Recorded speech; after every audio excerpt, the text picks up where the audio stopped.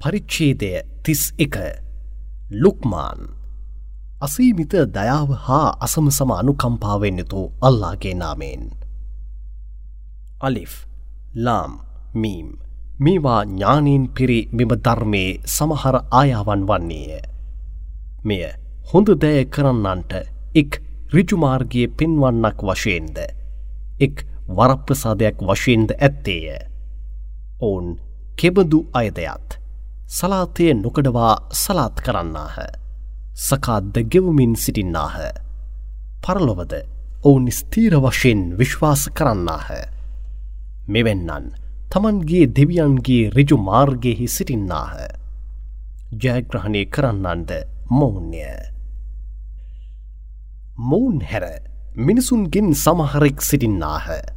ඔවුන් බොරු ප්‍රබන්ධ කතා ආදී පුහුපුවත් මිලටගෙන ඒවා මිනිසුන්ට කියවා පෙන්වා අල්ලාහ්ගේ මාර්ගෙන් නොදැනුවත් ජනතාව මාර්ගයේ වැරදයාමට සලස්වා එය සමච්චලයටද ලක්කර ගන්නාහ. මෙවැන්නන්ට අවමන්ගෙන දෙන දඬුවම් නීත වශයෙන්ම ඇත. එවැනි ඔහුටද අපගේ ආයාවන් සමුදීර්ණය කර පෙන්වනු ලැබුවහොත් එය ඔහු නොඇසුනාක් මෙන්ද තමන්ගේ කන් දෙකේම බිහිරිභාවය ඇත්තාක් මෙන්ද උඩගුව ඇත්වී යන්නේය. එබැවින් නබී ඔහුට වේදනාගෙන දෙන දඬුවමම මගින් ඔබ සුභහරංචි දෙනු මැනව. එහෙත් මිනිසුන්ගෙන් කවුරුන් විශ්වාසී තබා දැහැමි ක්‍රියාවන් කරන්නෝද ඔවුන්ට ඉතාමත් සතුටගෙන දෙන ස්වර්ගයන් ඇත. එහි ඔවුන් සදාකල් රැඳී සිටිනු ඇත. අල්ලාහ්ගේ මෙම පොරොන්දුව සත්‍යයකි.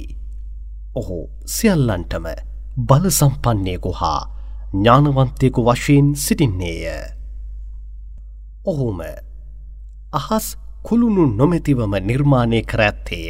එය ඔබත් බලන්නෙහුය. භූමිය ඔබව නොසලී සිටීම පිණිස ස්ථීර වූ කඳු එහි සිටුවා තබා විවිධ වර්ගයේ ජීවීන්වද විසිරුවා හැරියේය. මිනිසුනේ අල්ලාහ් වන අපිම වලාකුලින් වර්ෂාව වැසීමට සලස්වා එමකින්ම උසස් වූ විවිධ වර්ගයේ ගස්වැල් පැලෑටි ජූඩු ජූඩු වශයෙන් වැඩෙන්නට සලස්වන්නෙමු. එබැවින් නබී ඔබ ඔවුන්ට මෙසේ පවසනු. මේවා සියල්ල අල්ලාහ්ගේ උත්පාදනයන් වන්නේය. ඔහු හැර ඔබ දෙවිවරුන් යයි පවසන ඒවා කුමක් නම් උත්පාදනය කර ඇත්තේද යන්න ඔබ මට පෙන්වනු. එසේ කිසිවක් නැත. අල්ලාහ් හැර අන්ධය නමදින මෙම අපරාධකරුවන් ප්‍රකට දුර්මාර්ගයෙහිම සිටින්නාහ. නීත වශයෙන්ම අපි ලුක්මාන්ට ඥානය ලබා දුන්නෙමු. ඔබ අල්ලාහට කෘතඥ වනු. මන්දයත් කවුරුන් කෘතඥ වන්නේද? ඔහු තමන්ගේ යහපතක් වෙනුවෙන්ම කෘතඥ වන්නේය. කවුරුන් ඔහුව ප්‍රතික්ෂේප කරන්නේද? ඔහු තමන්ට නපුර සොයා ගන්නේය. එමගින් අල්ලාහට කිසිම පාඩුවක් නැත.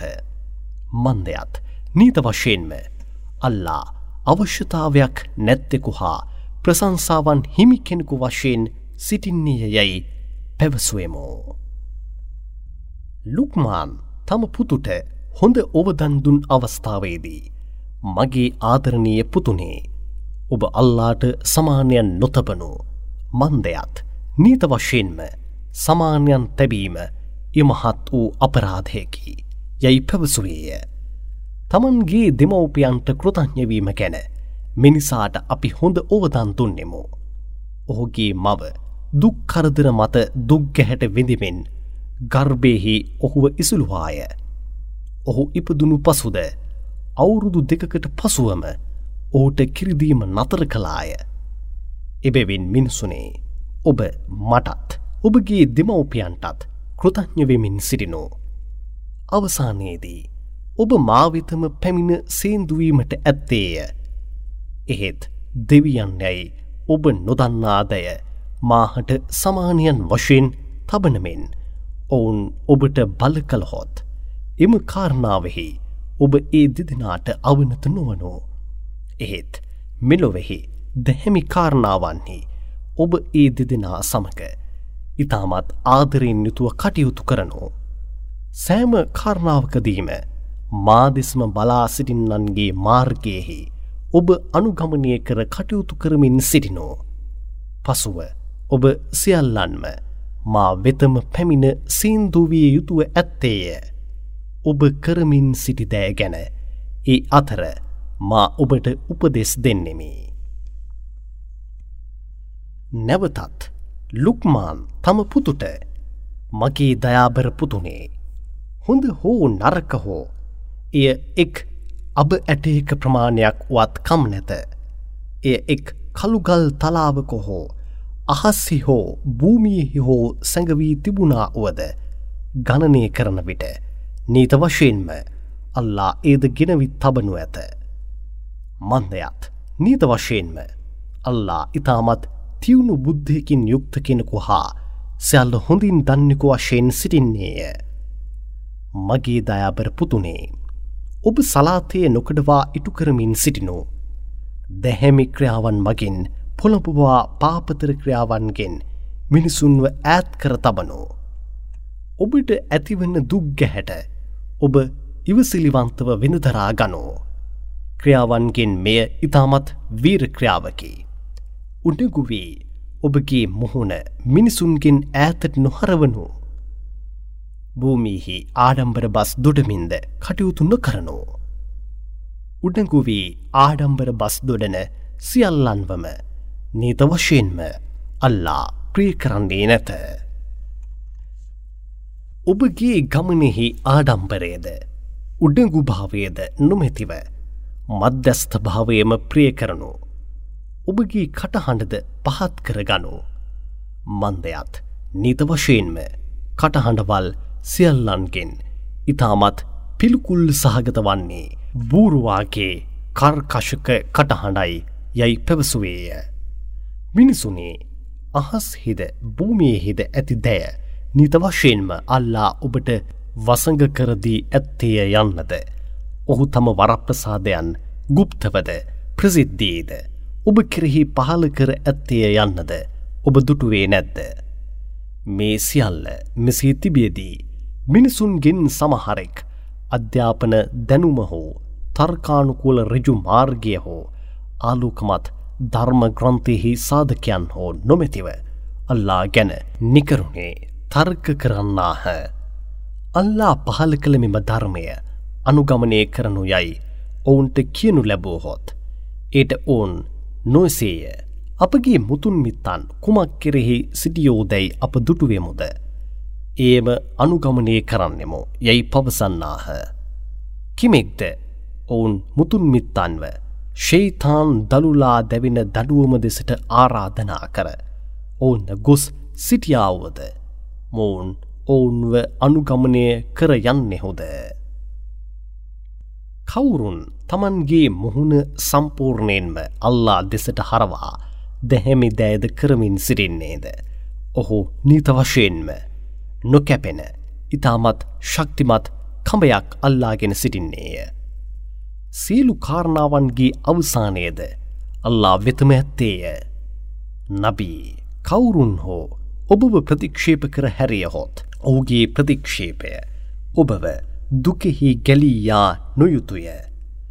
ඔවුන් අප වෙතම පැමිණිය යුතුව ඇත්තේය. ඒ අතර ඔවුන්ගේ මෙම ක්‍රියාව ගැන අපි ඔවුන්ට උපදෙස් දෙන්නෙමු. නීත වශයෙන්ම අල්ලා මිනිසුන්ගේ හෘදයන්හි ඇති දැය හොඳින් දන්නෙකු වශයෙන් සිටින්නේය. මේ අතර පොඩ්ඩක් සුවේ විඳිනසේ ඔවුන්ව අපි අත් හැරදමා සිටින්නෙමු. පසුවද දරුණු දඩුවම දෙසට යන ලෙසට අපි ඔවුන්ව බලකර හරින්නෙමු.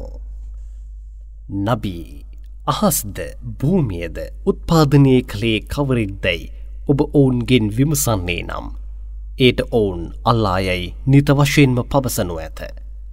ඊට මෙතරම් දුරට හෝ දැනුම තිබීම ගැන සියලු ප්‍රශංසා අල්ලාටය යයි පවසනු මැනව. එහෙත් ඔවුන්ගෙන් වැඩි දෙනෙකු දෙවියන්ව මෙසේ ප්‍රශංසා කර සුවිශුද්ධ කිරීමට දැනගන්නේ නැත. අහස්හිද භූමියෙහිද ඇති සියල්ල අල්ලාටම අයත්ය. එහෙත් නිත වශයෙන්ම මේවායින් කිසිවක් අවශ්‍ය නොවන්නෙකු වශයෙන් හා ප්‍රශංසාවෙන් පිරි කෙනෙකු වශයෙන් සිටින්නා අල්ලාය. පොළොවෙහි ඇති ගස් කොළන් සියල්ල පෑන් බවටද මුහුදු සියල්ලේ ජලය තීන්ත බවටද තිබී ඒ ඉවර වී නැවතත් සාගරයන් හත තීන්ත බවට තිබී ලිවීමට උපකාර වූවා වුවද අල්ලාගේ ආයාවන් නීත වශයෙන්ම ලියා නිම කළ නොහැක. නීත වශයෙන්ම අල්ලා සියල්ලට බල සම්පන්නයෙකු හා ඥානවන්තයෙකු වශයෙන් සිටින්නේය. මිනිසුනේ, ආරම්භයේදී ඔබව අලුතින් නිර්මාණය කිරීමද මරණයට පත් වූ පසු ඔබට පනදී නැගිට්ටීමට සැලැස්වීමද ඔබගෙන් කෙනෙකුව නිර්මාණය කිරීම, නිර්මාණය කර පනදීම මෙන්ම මිස වෙන කිසිවක් නැත. නීත වශයෙන්ම අල්ලා සියල්ල සවන් දෙන්නෙකු හා අවධානයෙන් යුතුව බලන්නෙකු වශයෙන් සිටින්නේය. නබී, නීත වශයෙන්ම අල්ලා රාත්‍රිය දහවලෙහි ඇතුළුවීමට සලස්වන්නේය. දහවල රාත්‍රියෙහි ඇතුළුවීමට සලස්වන්නේය. සූර්යාද චන්ද්‍රයාද තමන්ගේ පාලන බලය තුළ යටපත් කර තබන්නේය යන්න ඔබ දුටුවේ නැද්ද? මේවායින් සෑම දෙයක්ම එය ඒට ඔහු නීම කර ඇති කාල අවකාශයට අනුව කටයුතු කරන්නේය. නීත වශයෙන්ම අල්ලා ඔබ කරන දෑ හොඳින් දන්නෙකු වශයෙන් සිටින්නේය. මේවා සියල්ල නීත වශයෙන් අල්ලාම සත්‍ය දෙවියන් යන්නටද ඔහු හැර ඔවුන් දෙවිවරුන් යයි ආරාධනා කරන දෑ බොරු දෑ යන්නටද නීත වශයෙන්ම අල්ලාම ඉතාමත් විශාලවන්තයෙකු හා උසස් වන්තයෙකුද වන්නේය යන්නටද සාධකයන් වශයෙන් ඇත්තේය. අල්ලාගේ වරප්‍රසාදයන්ගෙන් මුහුදෙහි යාත්‍රා කරන නැවුද ඔහුගේ සාධකයන් ඔබට දැනුම් දිය හැකි දෑක් වශයෙන් තිබෙනු නබී ඔබ අවධානය කර බැලුවේ නැද්ද? ඉවසිලිවන්තව දුක් කරදර විඳ දරාගෙන සිටමින් ඔහුට කෘතඥ වන සියල්ලන්ටම නීත වශයෙන්ම මෙහි සාධකයන් බොහෝමයක් ඇත.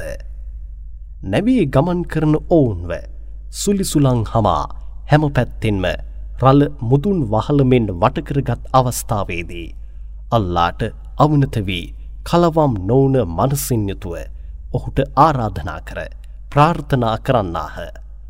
ඔහු ඔවුන්ව වෙරළෙහි ගොඩබස්වා බීරාගත්තේ නම් ඔවුන්ගෙන් සමහරෙක්ම ඉතාමත් ශාන්ත ලීලාවෙන් කටයුතු කරන්නාහ. වැඩි දෙනෙකු සීමාව ඉක්මවා කටයුතු කරන්නාහ. ඉතාමත් ගුණමකු අපරාධකරුවන් හැර වෙන කිසිවෙකුත් අපගේ සාධකයන් මෙසේ ප්‍රතික්ෂේප කරන්නේ නැත. මිනිසුනේ, ඔබගේ දෙවියන්ට බියවනු, එක් දිනක් ගැන බියවනු. එදිනදී පියා දරුවාට උදව් කරන්නේ නැත. දරුවා පියාට කිසිම උදව්වක් කරන්නේ නැත. සෑම දෙනෙකුම තමන්වම බේරා ගැනීමට ප්‍රයත්න දරමින් සිටින දිනයකි. නීත වශයෙන්ම එදින පැමිණෙනු ඇත යන අල්ලාගේ පොරොන්දුව සත්‍යයකි. එබැවින් මෙලොව ජීවිතය ඔබව රවටා දැමිය යුතු නැත. ෂයිතාන් වන මායාකාරයාද අල්ලා ගැන ඔබව රවටා දැමිය යුතු නැත. නීත වශයෙන්ම යුග අවසාන කාලය ගැන වූ ඥානය අල්ලාගේ සන්නිධානයේ පමණක්ම ඇත්තේය. ඔහුම වර්ෂාව පහල කරන්නේය. ඔහුම ගර්භයන්හි ඇති දෑද දන්නේය. ඔහු හැර කිසිවෙකුත් හිටදින ඔහු කුමක් කරන්නේද යන්න නොදන්නේය. ඔහු කුමන භූමියක මරණයට පත් වන්නේද යන්නද ඔහු හැර කිසිවෙකුත් නොදන්නේය. නීත වශයෙන්ම අල්ලාම මේවා හොඳින් දන්නෙකු හා දැනුවත් කෙනෙකු වශයෙන්ම සිටින්නේය.